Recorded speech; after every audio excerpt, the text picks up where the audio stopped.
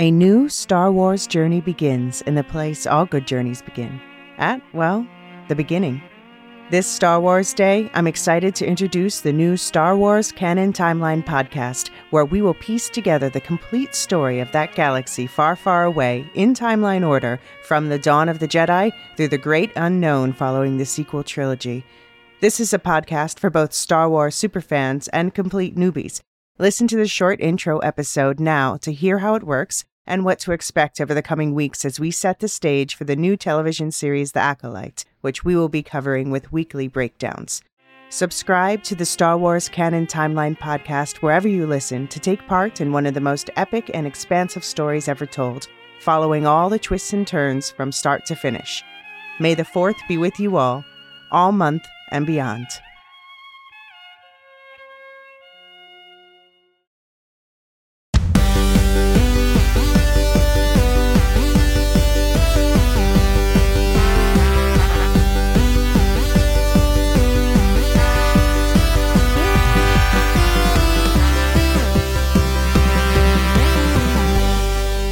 Welcome to the One Piece podcast, where the Lorehounds, your guides to the Grand Line. I'm John. And I'm Moses Ayegba. And this is our coverage of the massive anime hit One Piece. In this podcast, we'll be giving some background on ourselves and the scope of this podcast, giving our general thoughts about the show, and discussing the first 4 arcs of One Piece, consisting of episodes 1 to 30. Be sure to stick around to the end of the podcast for programming notes about our podcasting schedule. For early access to ad-free episodes and exclusive content, visit patreon.com/thelorehounds. We're on a membership drive to hit 100 members before our 1-year anniversary on July 11th. Again, more info at the end of the podcast. If you're enjoying our content and want to give us a leg up, leave us a review and rating on Apple Podcasts. It really helps our standing in the ranks, which helps more people find our podcast and helps us make more podcasts.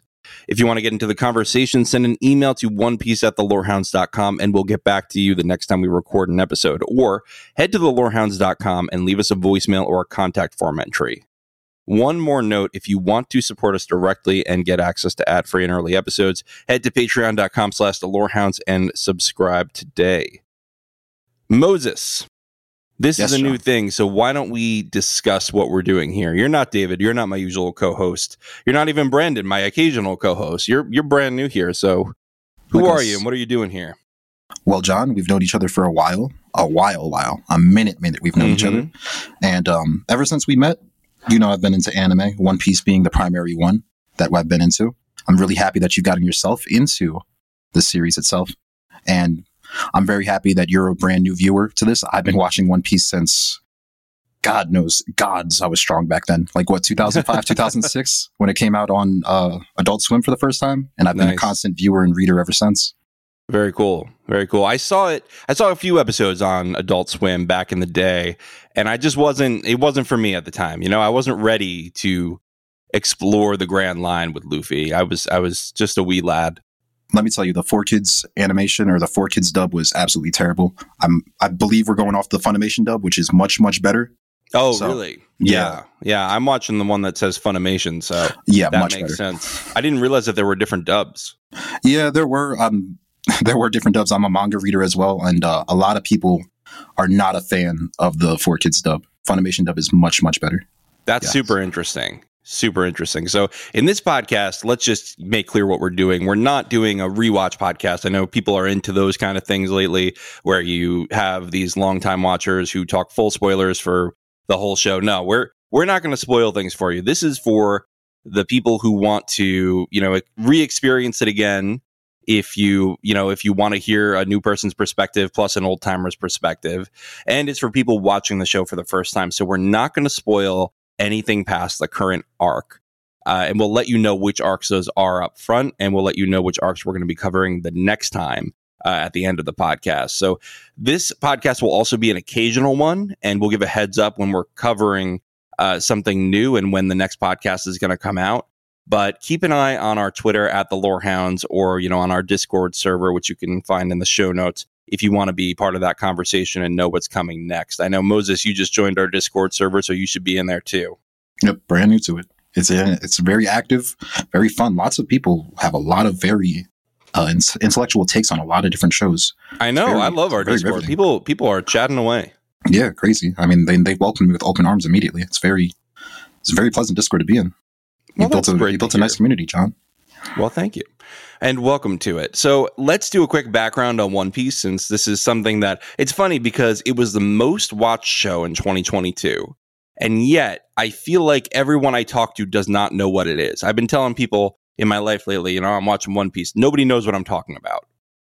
Yeah. And to be honest with you, I think a lot of that has to come from, so I guess kind of, I don't want to say historically, but yeah, we use the term historically. There's been a big three kind of anime / quote unquote / mangas, and that was One Piece, Naruto, and Bleach, that have been kind of dominating for the past 10, 15 years. They kind of took the place of Dragon Ball after that.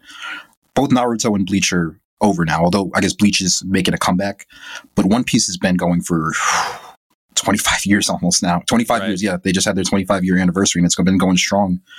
So, especially with the end of Naruto, One Piece has kind of taken that void of a lot of the English viewership. It's always been the biggest kind of anime / manga in Japan, but it's really kind of filled that void in terms of the most popular anime over here in the Western world. Super interesting. And yeah, you mentioned this is a long-standing franchise. The manga started in 97. The anime started in 99. So this has been going longer than most shows on air for sure. And certainly longer than, I guess, any other anime, right? Is there any other anime that's been going longer? There's some.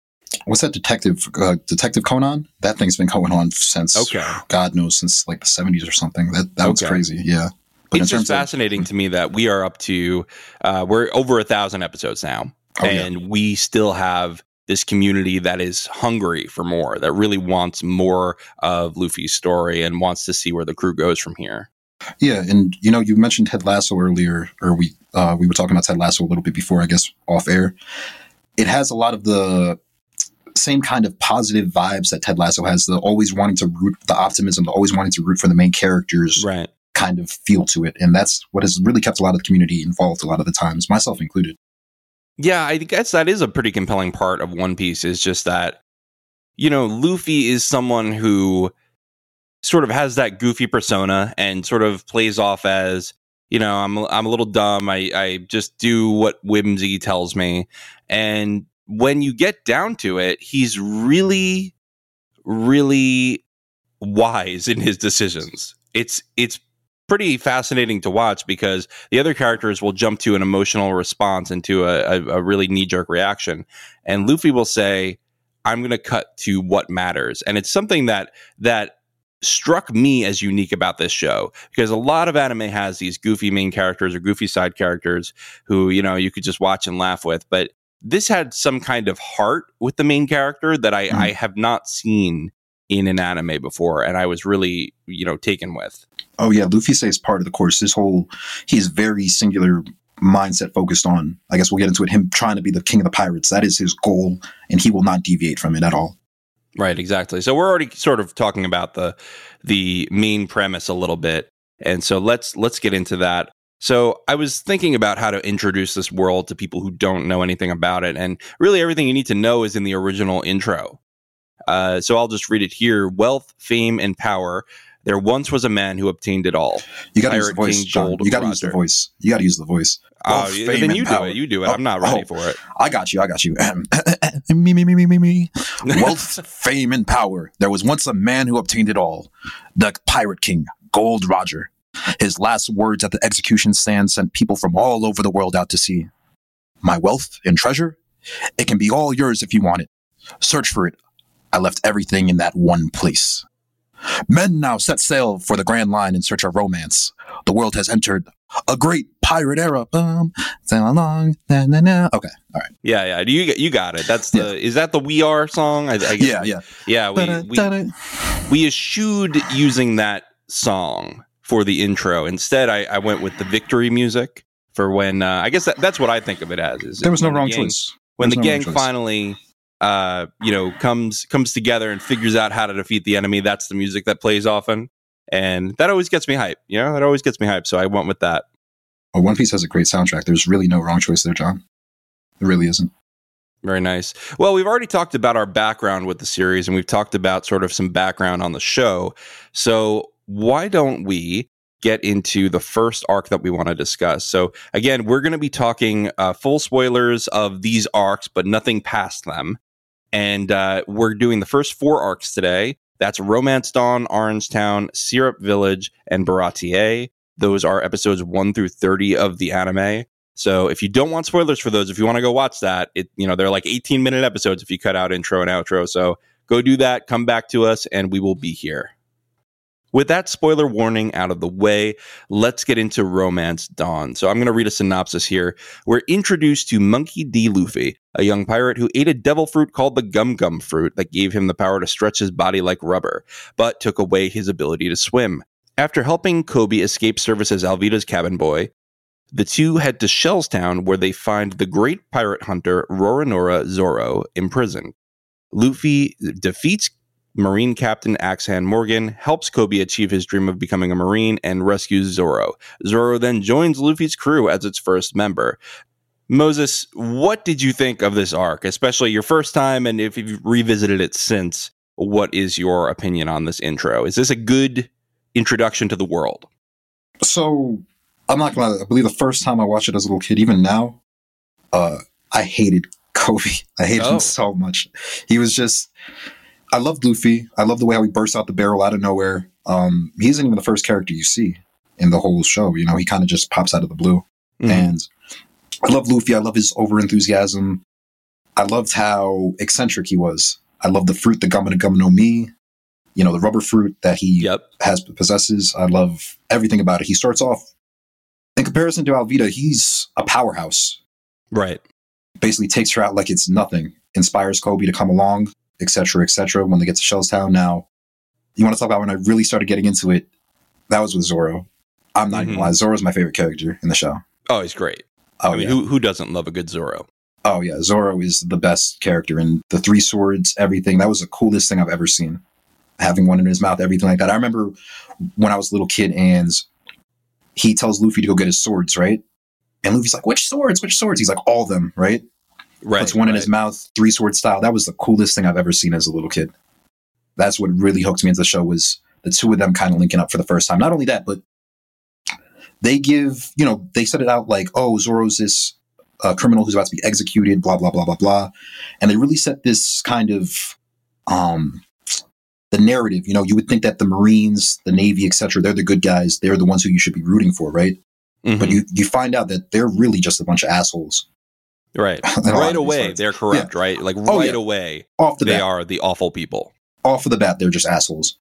And they go into Zoro's backstory, or not into his whole backstory, but they go into, why he is, and why he's about to be executed, why he's chained up, etc., etc. And you really start gaining sympathy for this character off the bat, who you would, in most animes, most shows, whatever, it would take a while to kind of warm up to a character like that. They do like this long thing where Zoro would be like this asshole, etc., etc., right. And he would slowly turn over time, blah, blah, blah, blah, blah.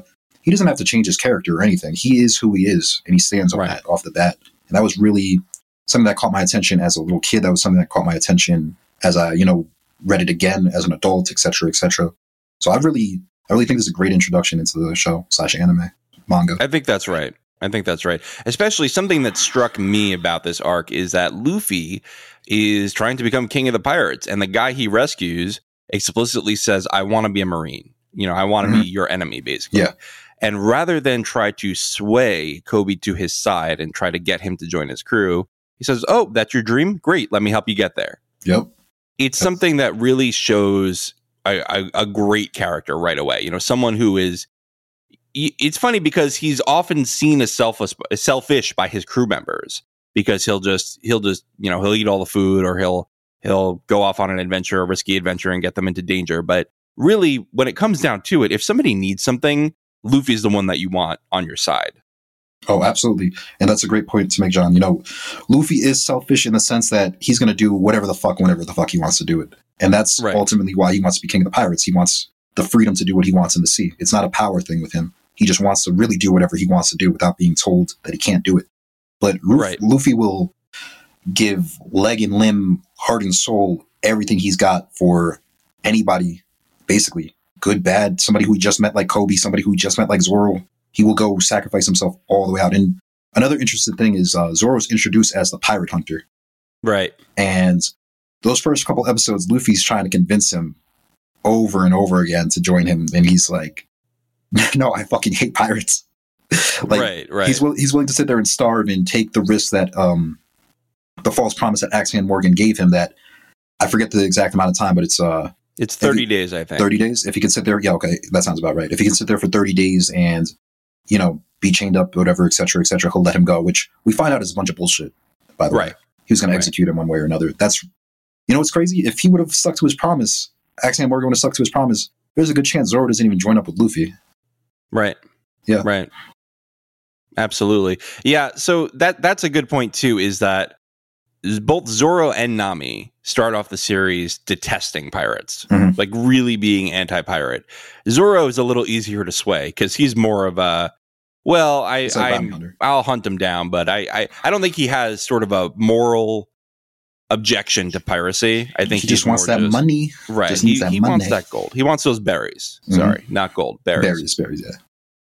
And something about Zoro is his dream is to become the top swordsman ever. And so when Luffy is trying to sway him to his crew, in contrast to with Kobe, where that dream is incompatible, this dream is very compatible. And he says, oh, your dream is to be the best swordsman? That sounds great. I need the best swordsman on my crew. You know, let's work together to achieve our dreams rather than being in opposition or being on separate tracks and doing it alone. And you know, just one last thing, this is kind of random, but it's been kind of debated for many years amongst the kind of One Piece community. Is Zoro Luffy's first mate? Is he not his first mate? It's a very like kind of debated topic. Me personally, I view this kind of introduction, et cetera, and like I said, Zoro's my favorite character, so maybe I'm a little biased. I view Zoro as the first mate.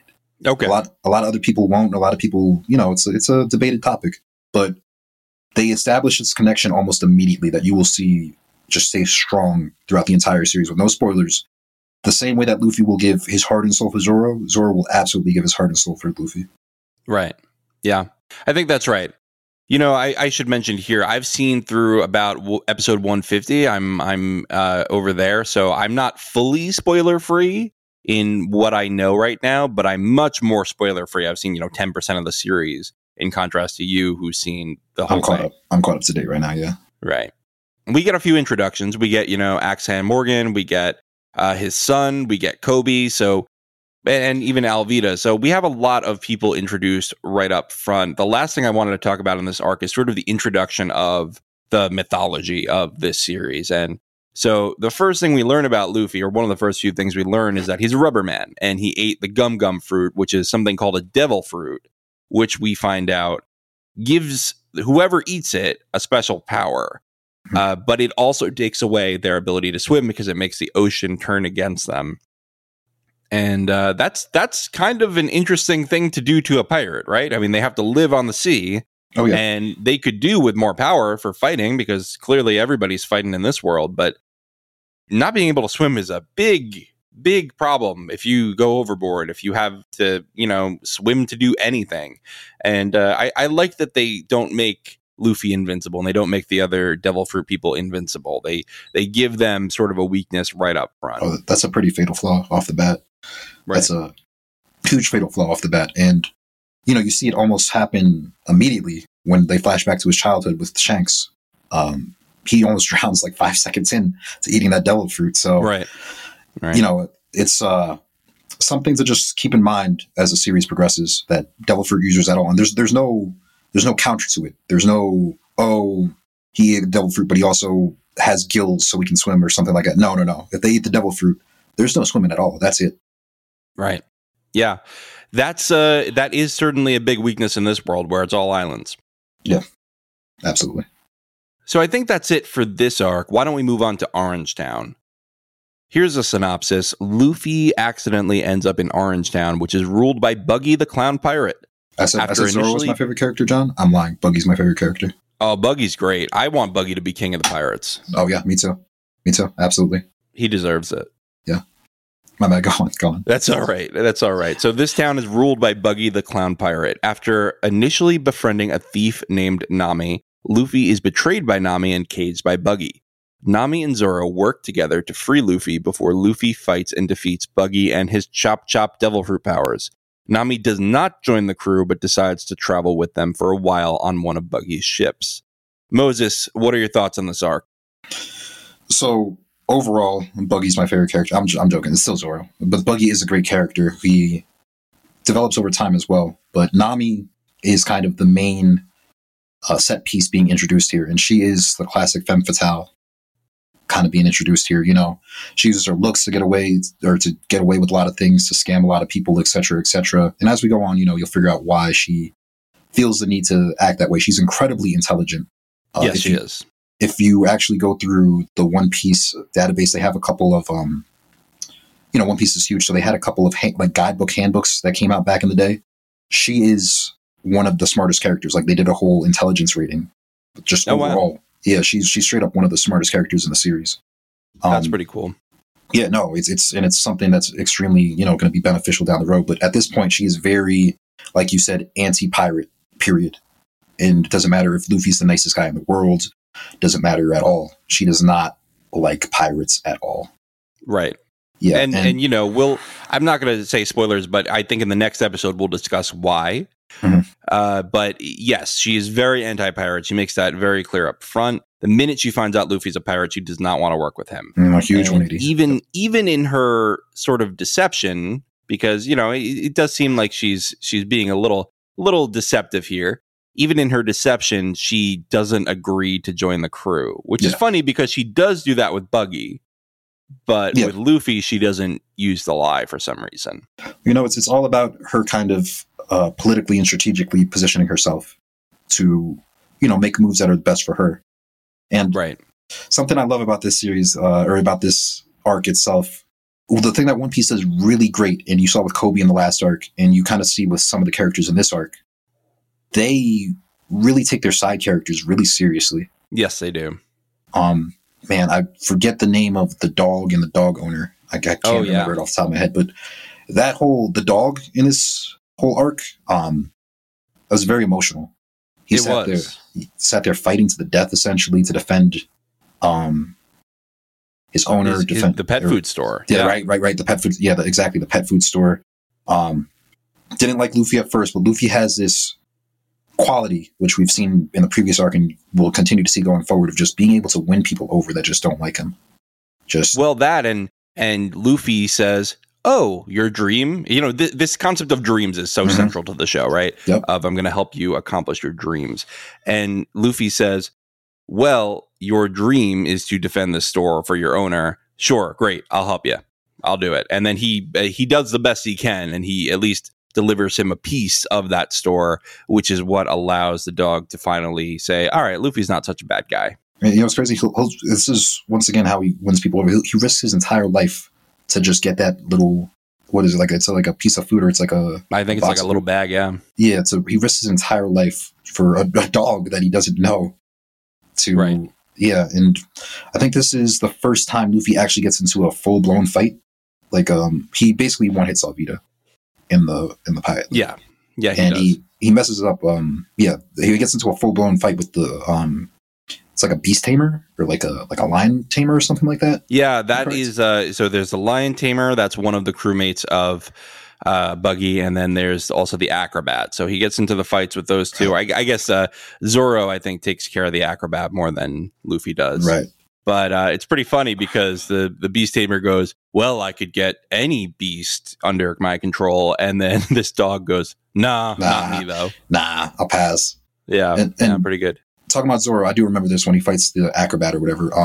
Yes, he's wounded from the fight, or he's still, you know, struggling. Because I believe he got chopped up by Buggy. He did. He gets chopped up by Buggy pretty early on. Buggy takes his hand, because, you know, he's got the chop power we haven't really discussed yet, and he can split his body off into pieces which fly for some reason.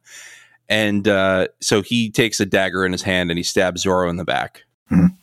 A recurring theme is going to be Zoro goes into a lot of fights wounded, but he also has an inhuman, even more so than Luffy, honestly, ability to take damage Yeah. And it's something that'll keep popping up in, I don't want to say it's kind of used as a nerf sometimes for Zoro, but it's totally used as a nerf sometimes to, bring him down a little bit or bring him down to a level playing field with some of these weaker enemies. Because as we'll progress, you'll see that how it typically goes is that Luffy ends up fighting the boss of the arc, and Zoro will end up fighting the number 2 of the arc. Constantly. That makes sense. Yeah.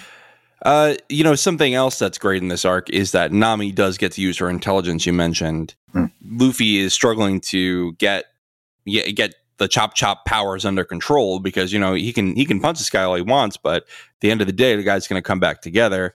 Nami says, "Well, but what if he doesn't have all his pieces?" And she ties up his torso and like his parts of his limbs. And now he's just this crazy little guy, and Luffy can easily make short work of that. I love the way that wraps up. It's great. It really shows how their teamwork is going to develop through the series. So one of the things that's introduced in this arc, it's kind of just glanced over a little bit. Not glanced over. It's mentioned briefly. Buggy kind of gets super triggered by it. Is Buggy's connection to Shanks and the straw hat that Luffy has. That's something that to just keep in the back of your mind. Shanks is a character who we haven't seen yet, and we probably aren't going to see for a while, but he is constantly kind of brought up as this kind of overarching, lurking kind of figure. And Buggy mentions him here, talking about the straw hat, etc., etc. Just something to just keep in mind going forward. The importance of the straw hat, the importance of Shanks, even the importance of Buggy overall, to be real with you. Right, yeah. Especially the straw hat. We haven't really discussed that yet. The straw hat that was gifted by Shanks, who was his mentor, who had the devil fruit that Luffy ate. Oh, straight up jacked it. Just jacked. Yeah. Luffy, he's sort of selfish on a small level, right? On like a day-to-day level. He's a little but on the big picture, he's very selfless and very giving. Absolutely. And so because this was a fruit, even though that was a huge thing and it was worth quite a bit, this is something where, Luffy just saw, a snack. Yep. And so he just took it without asking. That's Luffy's personality. Basically, yeah. Basically, he does what he wants whenever the fuck he wants. What happens if you eat 2 devil fruits? Like, I feel like Luffy is the kind of guy who's going to encounter just multiple. This is going to happen. If you eat 2 devil fruits, you die. That's basically it. You can't have 2 devil fruit powers. Well, that's good to know. I will be sure to limit my devil fruit consumption to 1. For now, I think it's time we take a quick break.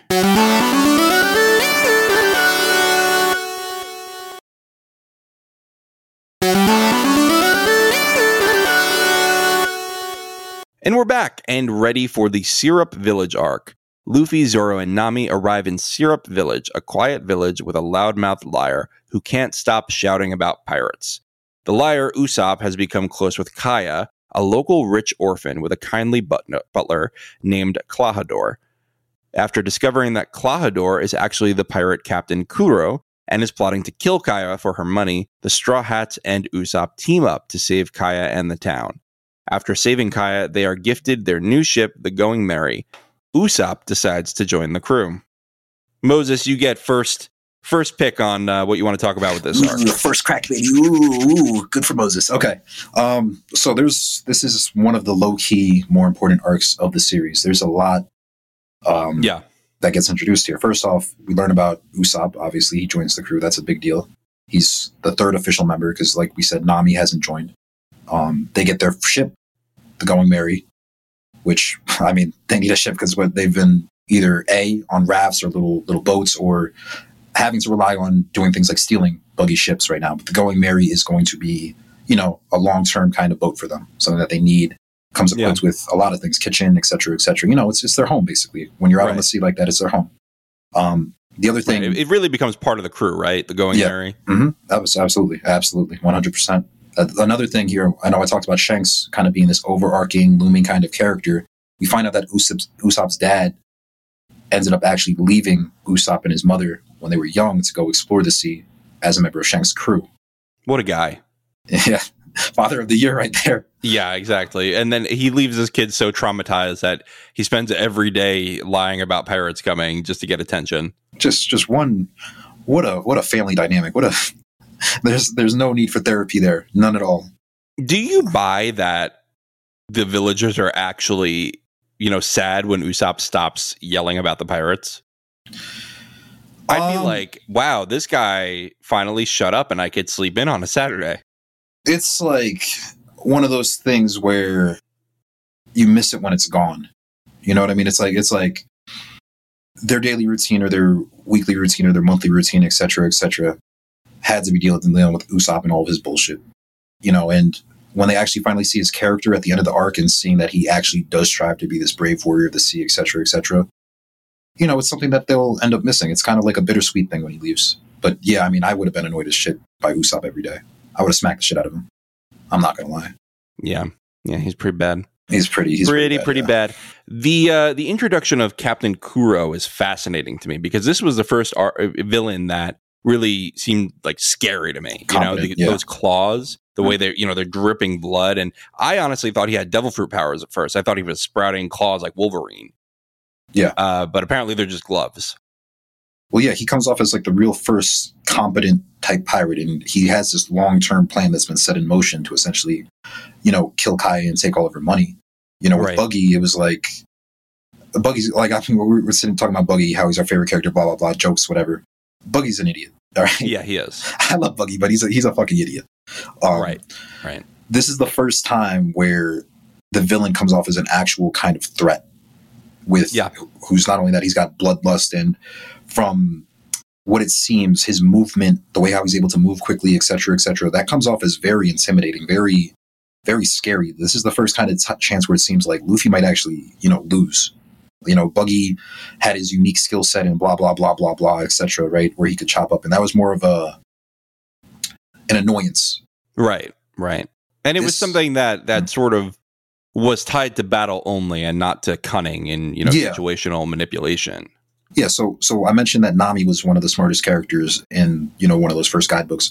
Captain Kuro was also one of the smartest characters mentioned in that guidebook. The other one, I believe, in this area of the sea that they're in right now, the three smartest were Kuro, Nami, and Ben Beckman, who was, you met him earlier, he was Shanks' right-hand man at the very, very beginning. They're the three smartest characters in this area of the sea right now. So Kuro is a very formidable threat, especially this early on within the series. And you know who I love? I love his right-hand man, the Michael Jackson ripoff. Oh my gosh, the hypnotist. Yeah. I forget his name off the top of my head, but I love that guy.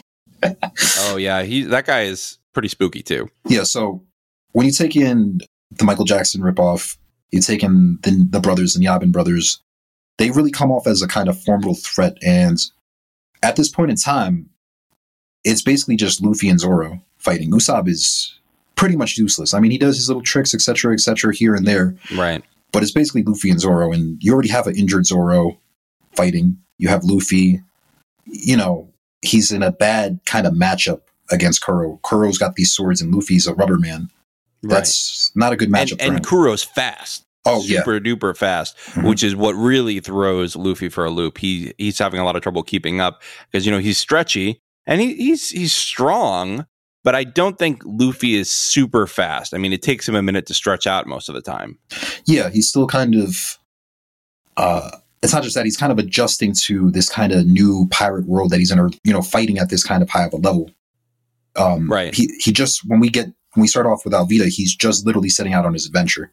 So most of the fighting he's done has been, or training that he's done has been in-home, in-house, et cetera, et cetera. Right. And Kuro really comes off as the first threat who might actually kill Luffy.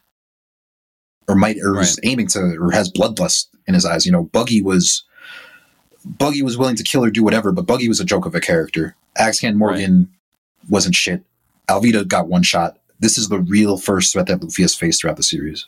Right. Yeah, that's a great point. And also we have Usopp, who is such a complex character because he's a liar, right? Like he genuinely goes around all day lying, and yet his lies aren't always for evil. He helps Kaya feel better with his stories, and he honestly apparently helps the villagers feel better about their day by giving them a routine. And in the end, it's sort of a boy who cries wolf situation where no one will believe him, and even Kaya won't believe him about Klahadore being Captain Kuro. And it really makes Usopp struggle. And a lot of people, I think, would take that and say, well, I tried, and just go home. And Usopp really shows his perseverance here. And I think that, you mentioned he uses his tricks here. And sure, I think they can adequately be called tricks in this episode. But I think that's just because he has not had a real challenge yet, right? He's just been having his weird Usopp pirates with toddlers. Yeah. And he's just getting into shenanigans. Whereas I think as the series goes on and he faces real threats, he'll be more willing to use his brain, because I do think he's pretty smart. He's not as smart as Nami, but he's pretty smart. Use his brain, use his technical skill to create weapons that actually do damage. Yeah, and Usopp's a giant coward, right? But the same way how you talked about Luffy earlier kind of being selfless in the small scale, but being selfish in the small scale, but being selfless in the bigger picture things. Yep. Usopp is the same exact way. He's a coward in these kind of little moments, but when push comes to shove, Usopp is there. Usopp will risk it all. He really strives to be this kind of brave warrior of the sea. Right. And that's something to really... It's an admirable trait. It's a weird trait, but it's a very admirable trait that he has. Right. Yeah, that's super interesting how he sort of mirrors Luffy in that transformation, in that, when push comes to shove, he's there for you. So we've talked about Klahadore, Captain Kuro, whatever you want to call him. We've talked about Kaya. We've talked about Usopp a bit, although I don't think we've gone deep into Usopp's backstory, which, as you mentioned, has his father going away, and he just wants to follow his dad the whole time, and his mother dies young as well. So he's really left all alone very quickly. Then we have this gifting of the Going Merry, which is funny because, Merry is the guy who gives them the Going Merry. And I thought he was going to die like 3 times, because Klahadore just stabs him so much, leaves him in a pool of blood, and then he's just fine by the end of the episode. And it doesn't seem like much time has passed either. That's another thing that happens in One Piece. They're like, this person's almost dead. They're at the brink, and then they're recovered in 2 hours. Well, we talked, kind of off the stream about this a little bit before. That's kind of, I talked to you about how I kind of have some hang-ups about One Piece as a long-term viewer. That's one of my hang-ups right there. It's a lot of characters kind of survive when it feels like they shouldn't. And even throwaway characters like Mary, once again, a lot of the strengths that they have, where they'll take these side characters, they'll give them these crazy in-depth backstories, they'll really make you feel for them. It's that you really get attached to them. It feels like that's also one of the weaknesses of the show. One of the few weaknesses of the show is the inability to kill off these characters at the same time. I don't know if that's the writer getting too attached to the characters, and so he doesn't want to do anything with them long term, or the possibility of bringing them back later, etc., etc. But it's something that that's always kind of bugs me about the series. I love it. Don't get me wrong. I think One Piece is the greatest piece of fiction of the 20th/21st century. Wow, that's a claim. It is. I mean, tell me something that's been more successful. I guess you could say Lord of the Rings. There's a couple, but One Piece is certainly up there. You look at comic book sales, it just surpassed Batman. It's on the verge of surpassing Superman in terms of the greatest selling comic of all time. So yeah. It's crazy.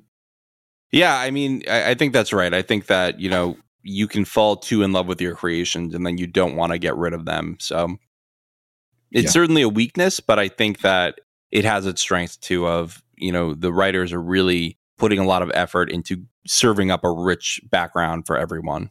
And, every time I think about that, I kind of have to backtrack and realize that One Piece is a kid's show. Yeah. It is meant for kids. So that's something I kind of have to backtrack and kind of realize. But although it's very bloody for a kid's show, I would not show this to a 5-year-old. I would. We need a little PG-13 at the very least on it. Right. At the very least, yeah. Right. Yeah. It does not shy away from violence at all. There's a lot of blades. There's a lot of blood. There's a lot of suffering. Let's be careful with that. Yeah, and honestly, a lot of that is probably just the difference in cultures, to be honest with you. Right. Yeah. Yeah. Well, I think that's about it for the Syrup Village arc. Why don't we move on to Baratie and introduce the last crew member of the day? The Marines shoot a cannonball at the Going Merry. Luffy deflects the cannonball and sends it into the sea restaurant Baratie. There, the Straw Hats meet Sanji, the sous chef of the restaurant, with a mean roundhouse kick. When the restaurant is attacked by pirate captain Don Krieg, Luffy defeats Krieg in exchange for his freedom from working off the damage to the ship. Sanji, determined to find the All Blue, joins the crew as its chef.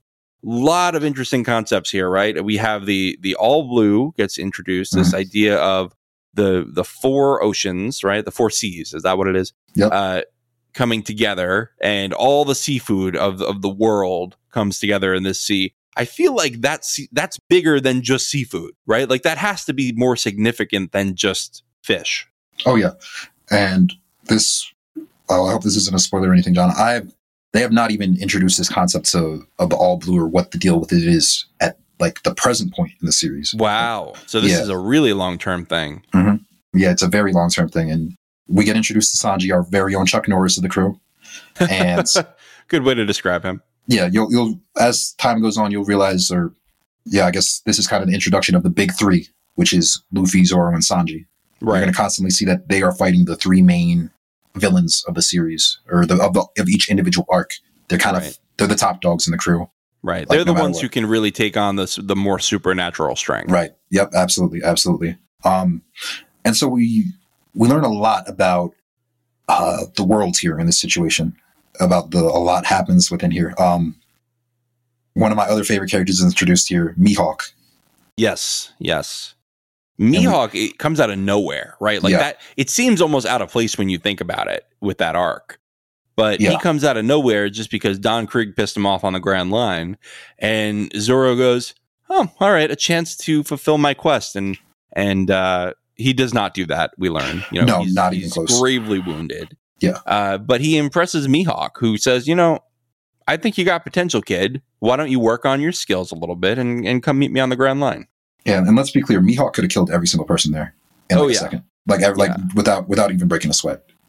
He could have. Although, I think that Zoro has the potential to be very strong, just like Mihawk. Oh, absolutely. I think he got a little cocky. He tried to rush his development instead of just biding his time a little more. But you know what? At the same time, that's what impressed Mihawk was he was willing to lose it all. And this is a theme we see come up again and again too. You saw Kobe emphasize it in the first arc, is these pirates of the Straw Hats are willing to give up everything to fulfill their dreams. And that's what Mihawk saw in Zoro, was he's willing to die just to try to beat me. And with Mihawk, we get introduced to the concept of the seven warlords of the sea. Right. He's the first one to be introduced, which are essentially seven extremely powerful pirates who have been sanctioned by the government, essentially, and the government aren't allowed to hunt them down. They're essentially allowed to have carte blanche over whatever they want to do in the sea. Without the threat of the world government, with the exception that when the government needs them or the government wants them to do something, they're obliged to answer that call. And theoretically. Mihawk is the first one to be introduced here. And really, we've talked about, he's not a villain. Let's be clear about that. But compared to every other character we've met so far who's had a fighting scene, he is on a whole other level. Right. Like about 10 whole other levels. Right. And yeah, Luffy could not have defeated him. I think that was very clear. If he decided to slice through Luffy would be dead in a minute. In about a half a second. Like I'm saying, he could have cut through. And here's, I believe this concept got introduced here. The East Blue, that the sea that they're in right now, is the weakest out of the four seas.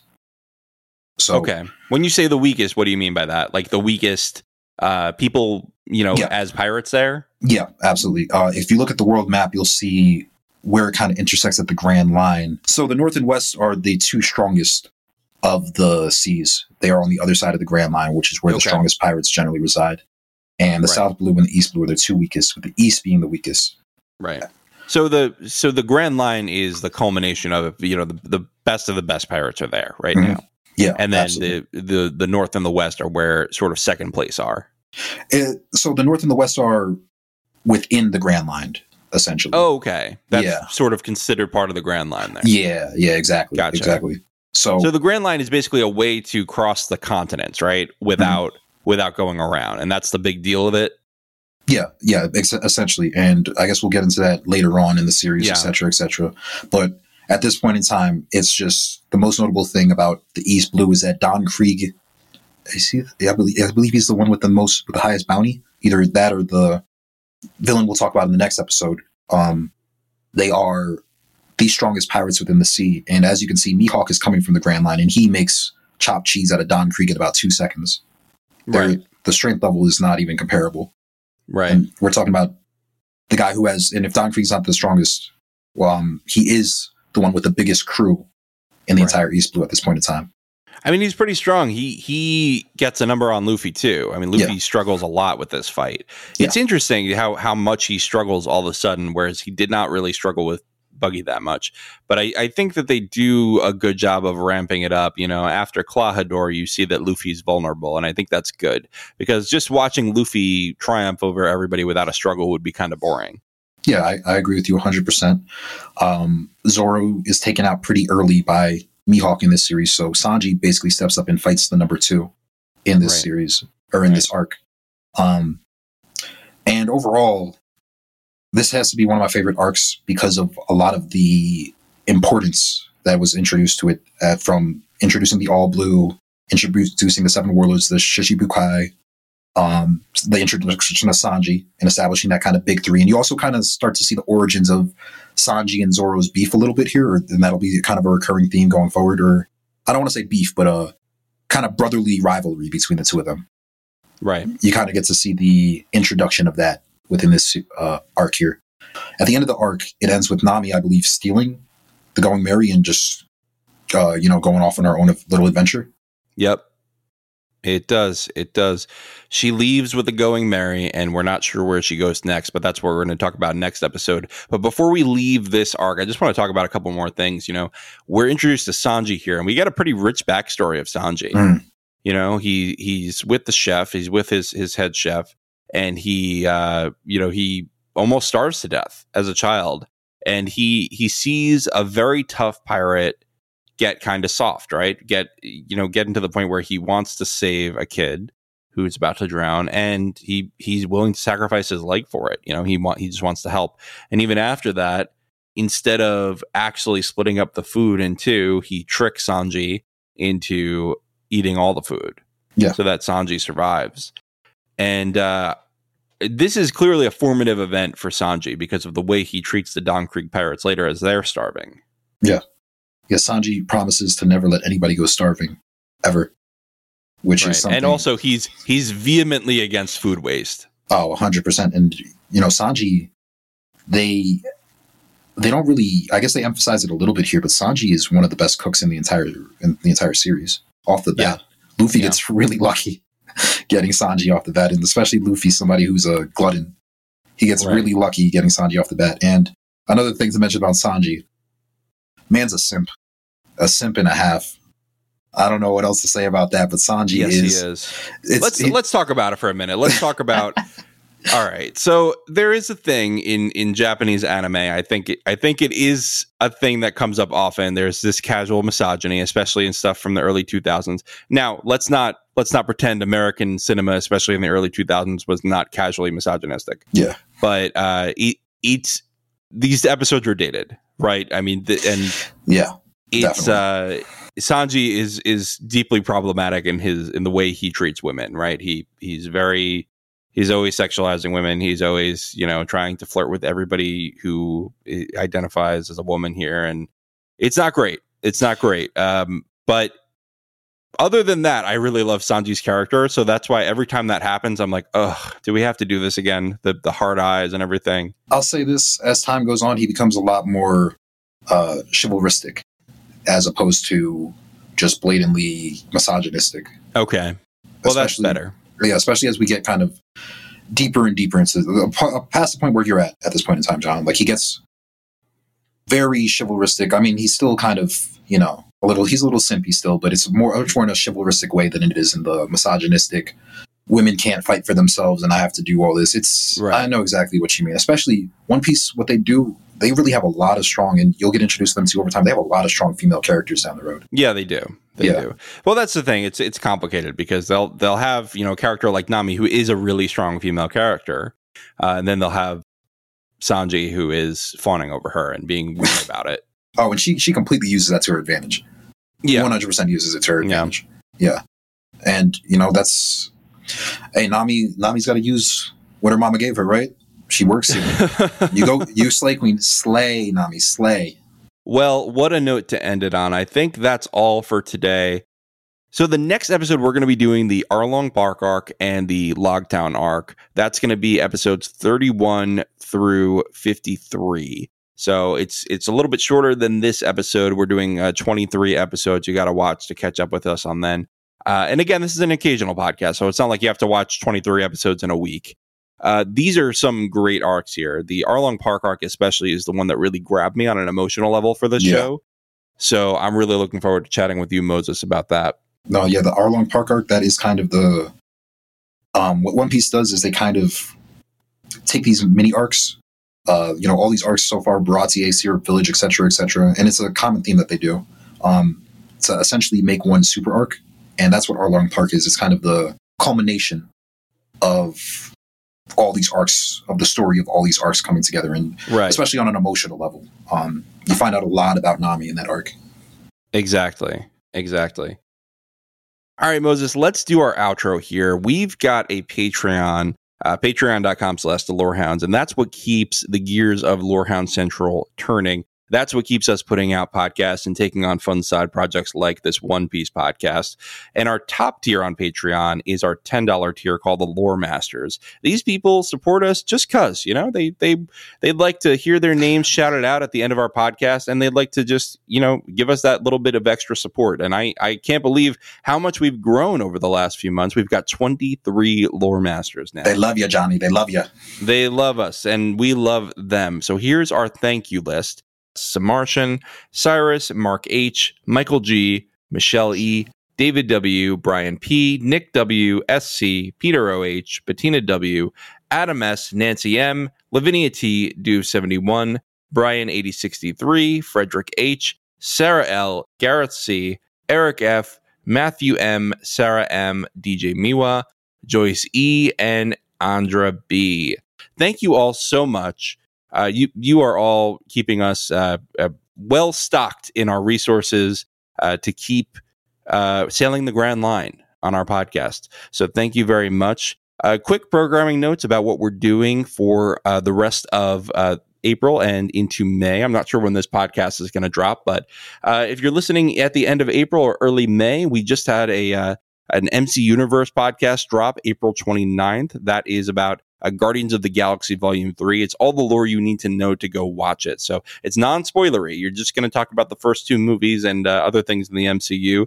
And I'm really looking forward to hearing that one. I'm not on it, so I get to just be a fan for that one. We've also got Ted Lasso Season 3 going. That's going swimmingly. And we've got, of course, every month a new episode of The Lorehounds Play with Brandon the Bard. Last month we did The Last of Us Part 1. This month we are doing Star Wars Jedi Fallen Order.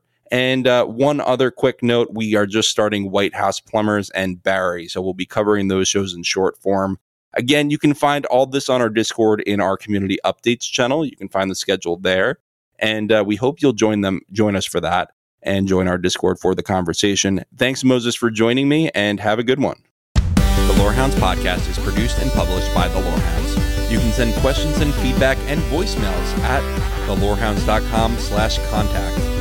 Get early and ad-free access to all Lorehounds podcasts at patreon.com/thelorehounds. Any opinions stated are ours personally and do not reflect the opinion of or belong to any employers or other entities. A new Star Wars journey begins in the place all good journeys begin. At, well, the beginning.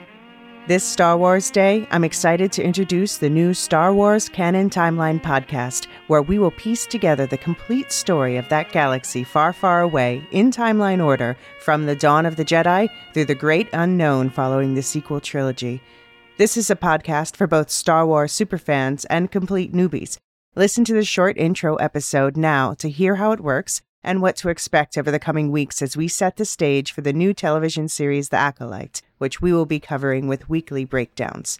Subscribe to the Star Wars Canon Timeline podcast wherever you listen to take part in one of the most epic and expansive stories ever told, following all the twists and turns from start to finish. May the 4th be with you all month and beyond.